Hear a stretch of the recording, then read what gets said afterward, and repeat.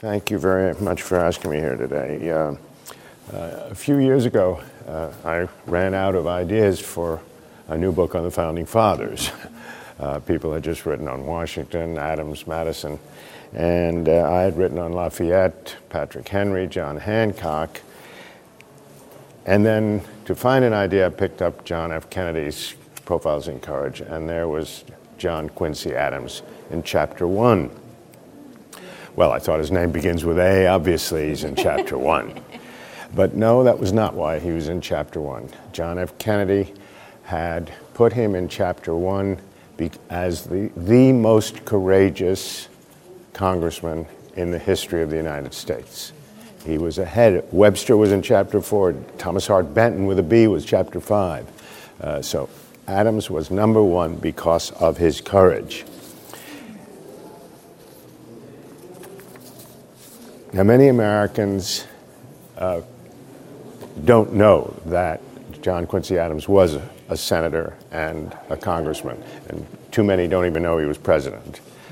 But he was not only sixth president, a courageous senator, an 8-term, 16 years as a congressman.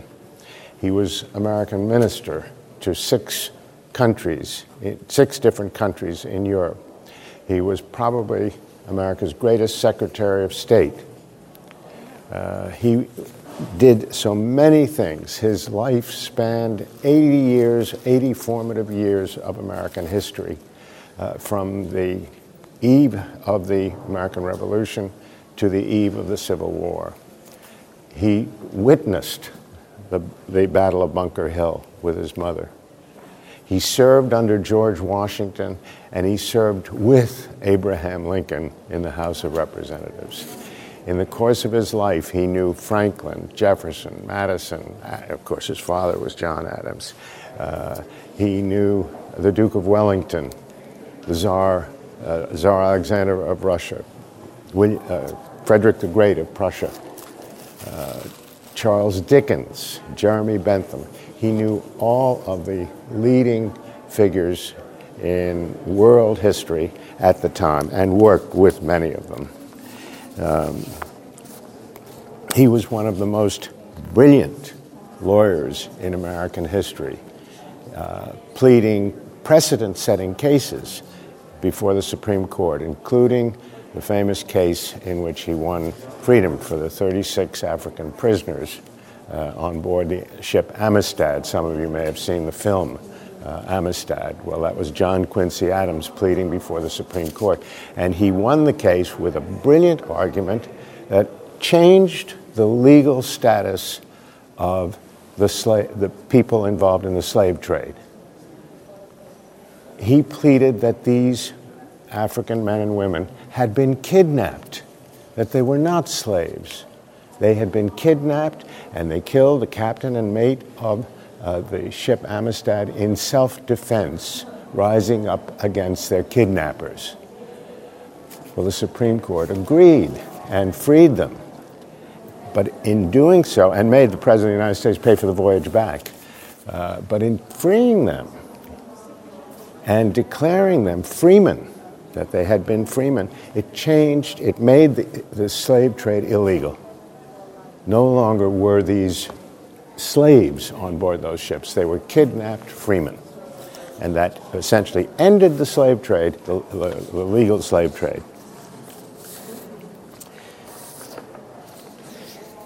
As I say, he served as an ambassador under President Washington, and served in 6 different countries under Washington and under his father, and then later under James Madison.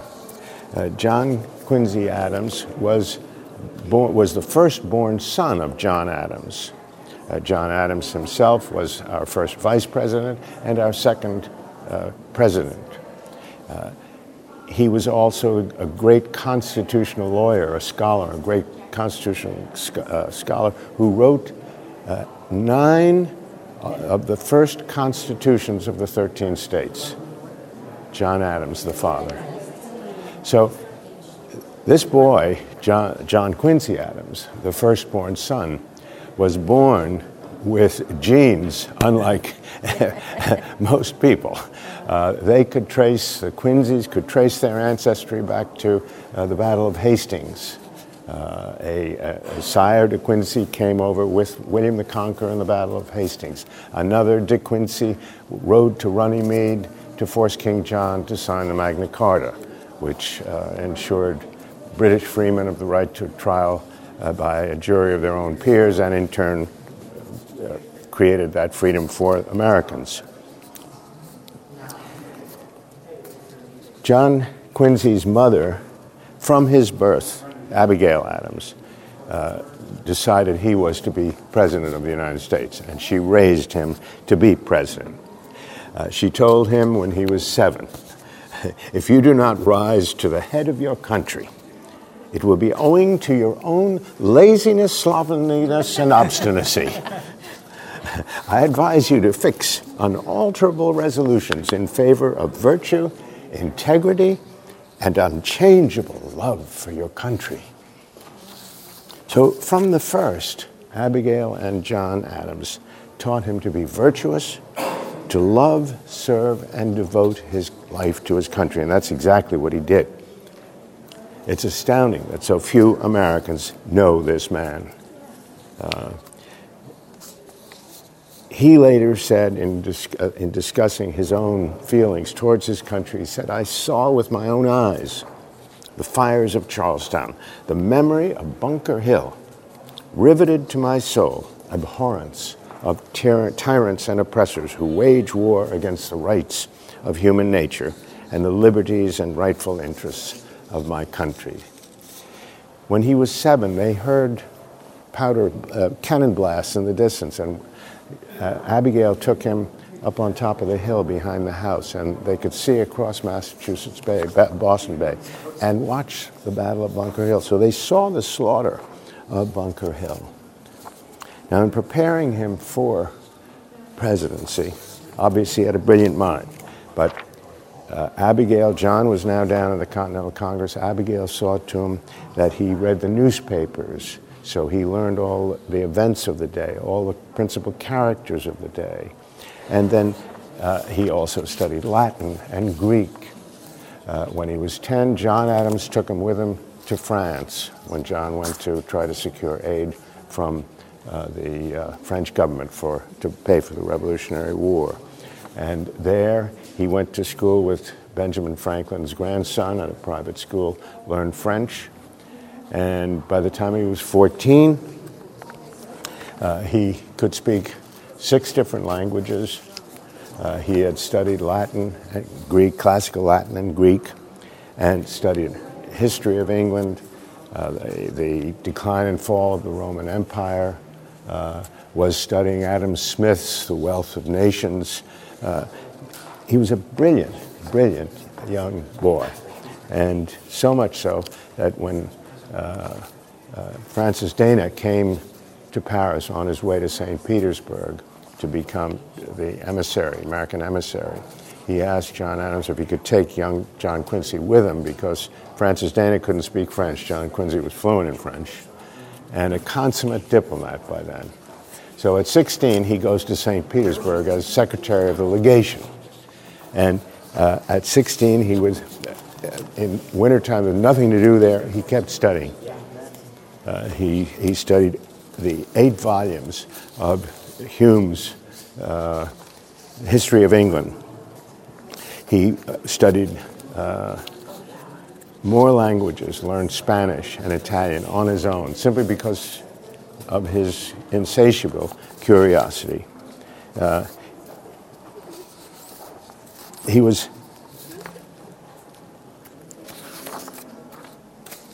He studied Latin there on his own. He read Cicero's orations, Virgil, Tacitus, Horace, Ovid, the French poets.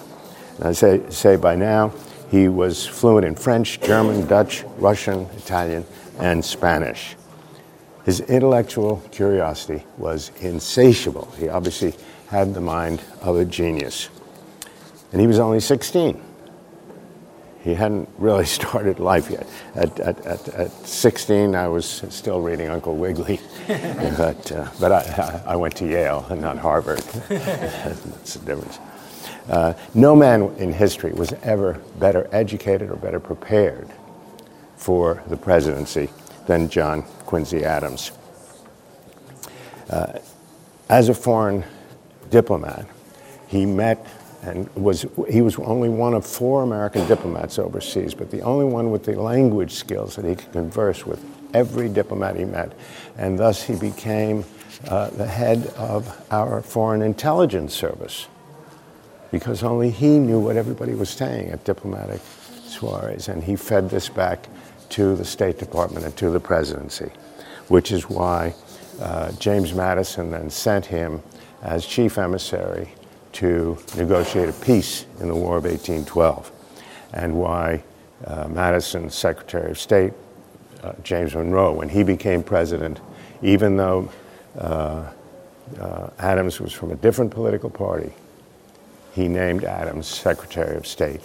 And as Secretary of State, he was instrumental in engineering the acquisition of Florida, annexation of Florida from Spain, and stretching U.S. boundaries to the Pacific, and then wrote the core elements of the Monroe Doctrine, warning Europeans not to try to establish any new colonies in the Americas.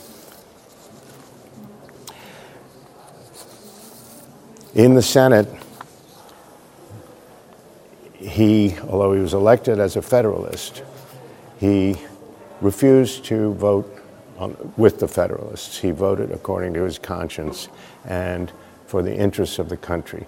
So when Jefferson, from the opposite party, proposed the Louisiana Purchase, John Quincy Adams was the only Federalist to vote for it and cast the deciding vote for the Louisiana Purchase.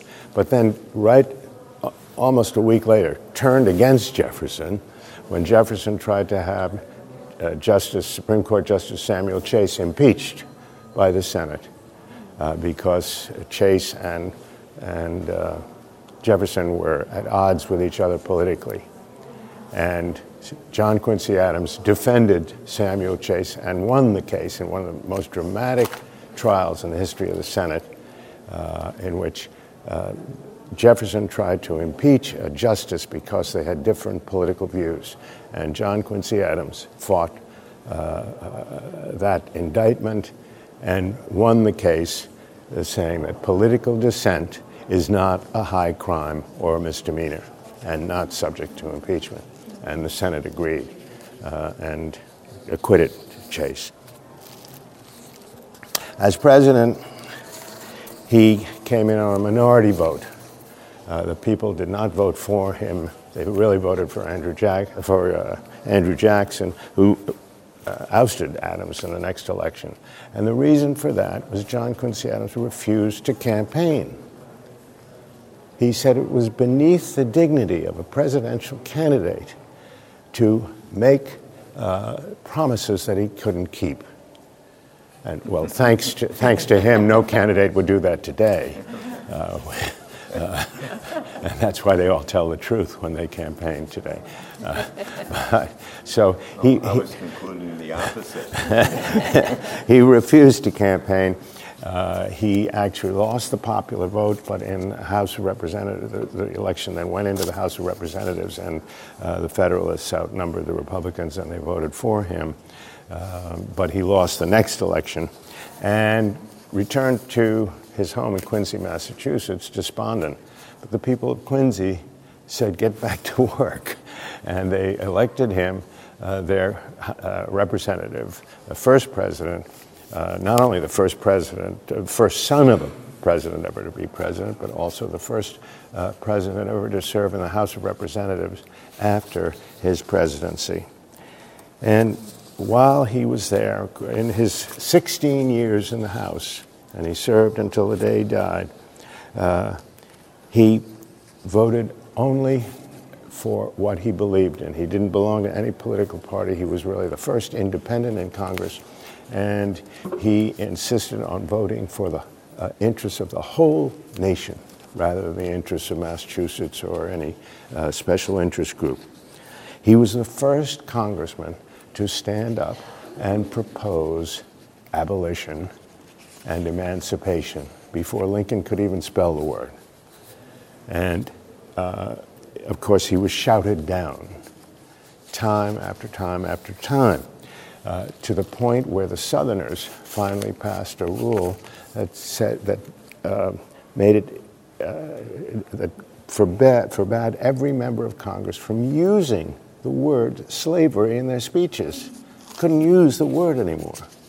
And so John Quincy Adams said he wasn't reading from, he would no longer use the word slavery, but he read petitions. The Constitution gave citizens the right to petition Congress, so he read petitions from the North asking that Congress abolish slavery.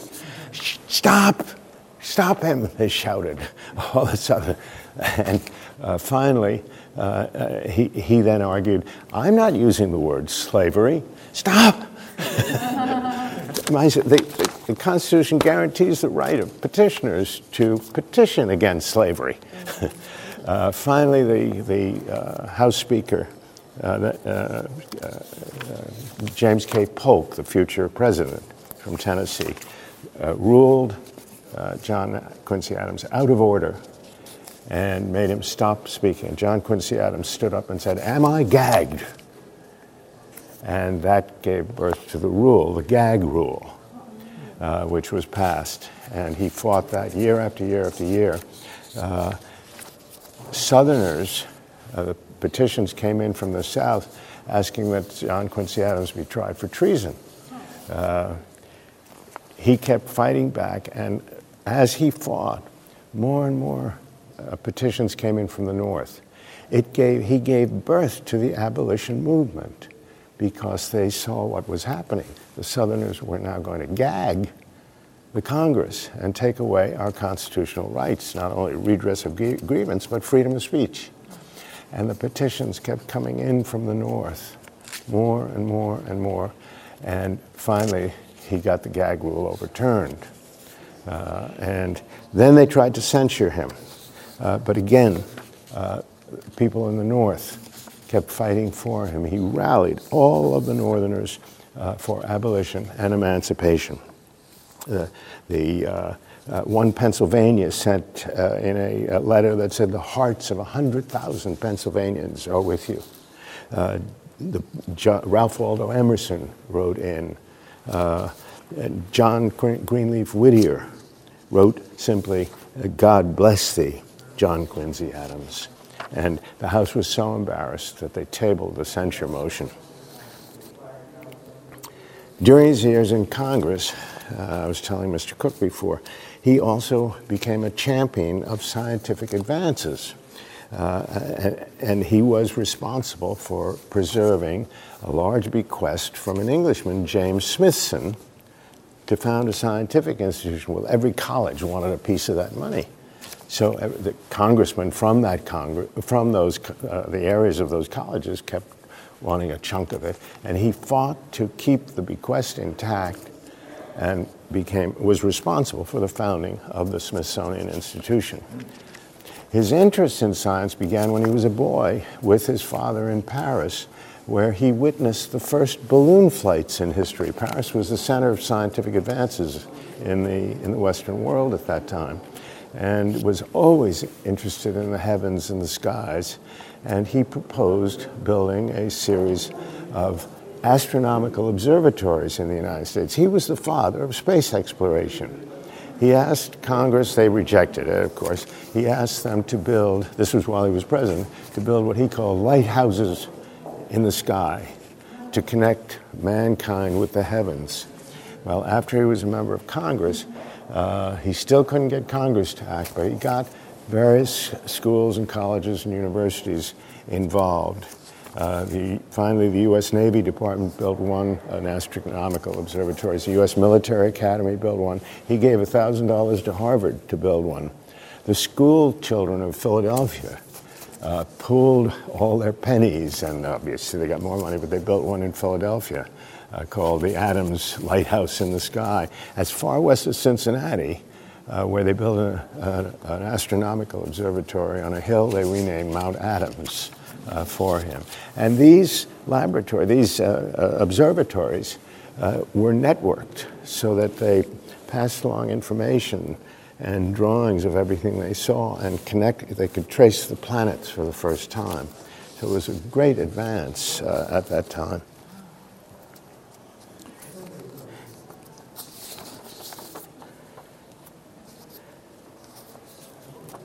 He sponsored these things at the age of 73, so he spent the next 6 years on that project. And in 1846, at the age of 79, he had a stroke. But he refused to die. He just kept fighting and fighting and fighting and fought his way out of his deathbed. A year later, he was back in Congress with some help getting up the steps, obviously. And on February 23rd, in 1848, he tried standing to make a motion to end our involvement in the Mexican War. And he collapsed in the arms of a colleague and lay on a couch in the House of Representatives for 2 days and 2 nights and finally died in the House. Well, to the surprise of all the Southerners, tens of thousands of Americans flocked to Washington to view his bier in the Capitol. It was the greatest outpouring since Washington or Franklin's death. The funeral procession just filled the city, which was not as big as today, but it was still enormous. It was the largest funeral in history after Franklin's and Washington's. Americans seemed to realize what he had contributed and how great a man he was after he died, more than they had realized when he was alive. He gained so much respect that a funeral train was organized with his bier on board one of the cars draped in black, and one senator from every state, including the southern states, accompanied the bier up to Boston. And the train had to stop at almost every station. The crowds were waiting, and they climbed on board to just touch his bier. He was buried in the church in Quincy, Massachusetts, beside his father and mother, and his wife Louisa joined him 4 years afterwards. The amazing thing about both Adamses is they were the first in a family of founding fathers whose children and grandchildren and great-grandchildren have been produced one of the greatest families in American history. No family has surpassed the Adamses in the numbers of jurists, scholars, and accomplished people. To this day, they still serve our country. And to all of them, John Quincy Adams left, and these were directed to all his heirs, these parting words. He said, "You must have one great purpose of existence, to make your talents and your knowledge most beneficial to your country and most useful to mankind." And this was what he believed in service to his nation. And he never served himself. He was truly one of the greatest Americans, one of the greatest figures in American history, and a great patriot. Thank you very much. Then why is he so not well known? And his father, too. I've always wondered why there isn't an Adams Memorial. Well, I'll tell you a little anecdote that will explain it. And it's the fault of our educators in the public schools, the private schools, the colleges. A few years ago, David McCullough was sponsored a history test for seniors, just seniors, in the top 100 colleges and universities listed in U.S. News and World Report. Yeah. So this includes Yale, Harvard, Princeton. One of the questions was, who was the commanding general at Yorktown? 2/3 of the respondents said General Grant.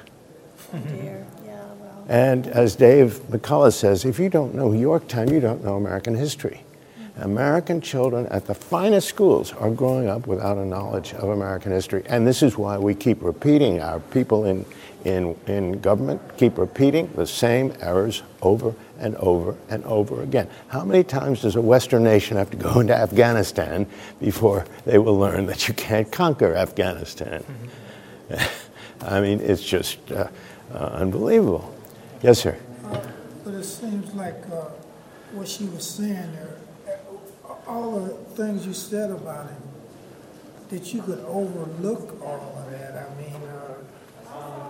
mean, you can't expect people, at this time to know that, but people, to just overlook this guy, and not give him great recognition for his accomplishment. Seems like some sort of conspiracy or something.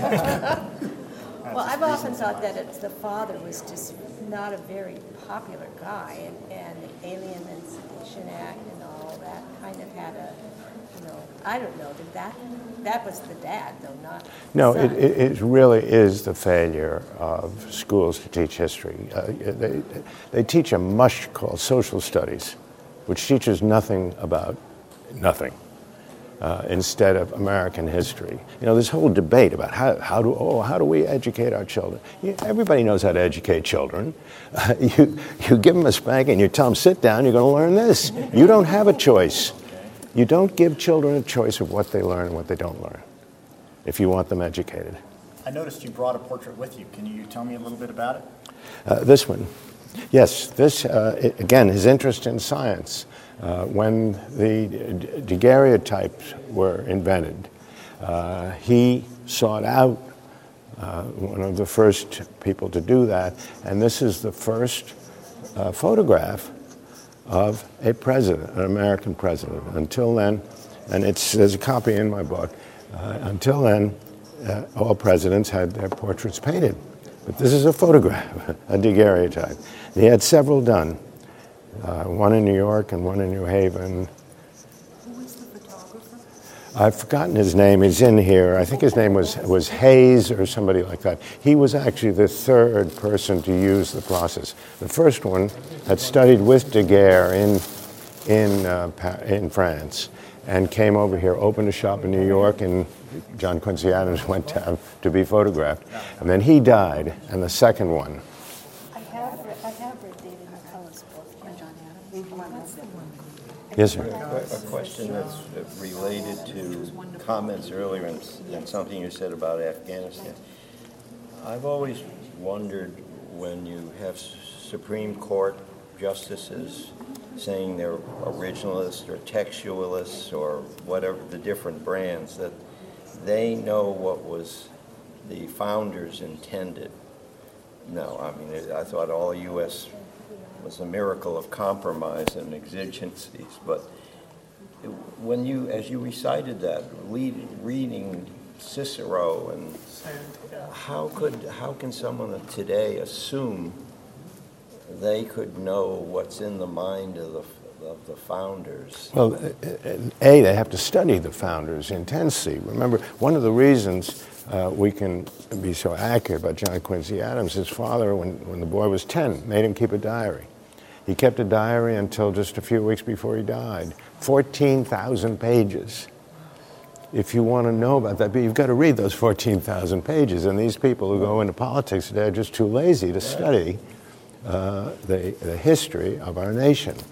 And they really just represent the people of their section or special interests that pay for their election. They haven't studied, none of them go into Congress, or few of them go into Congress or into politics today the way the Founding Fathers did. It was their duty to serve this nation and preserve the liberties that we had won. What year did he die? I'm sorry? What year did he die?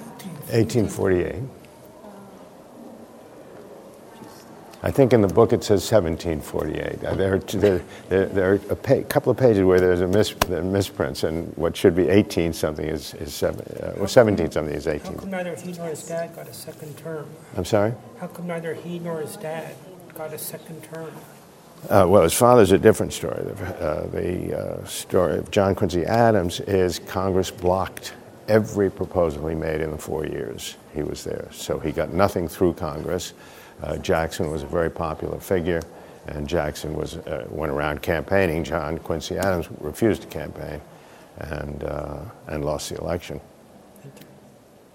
I'd be happy to sign books for you if you'd like. I'm going to go down and get a book. Okay, I think he just went to...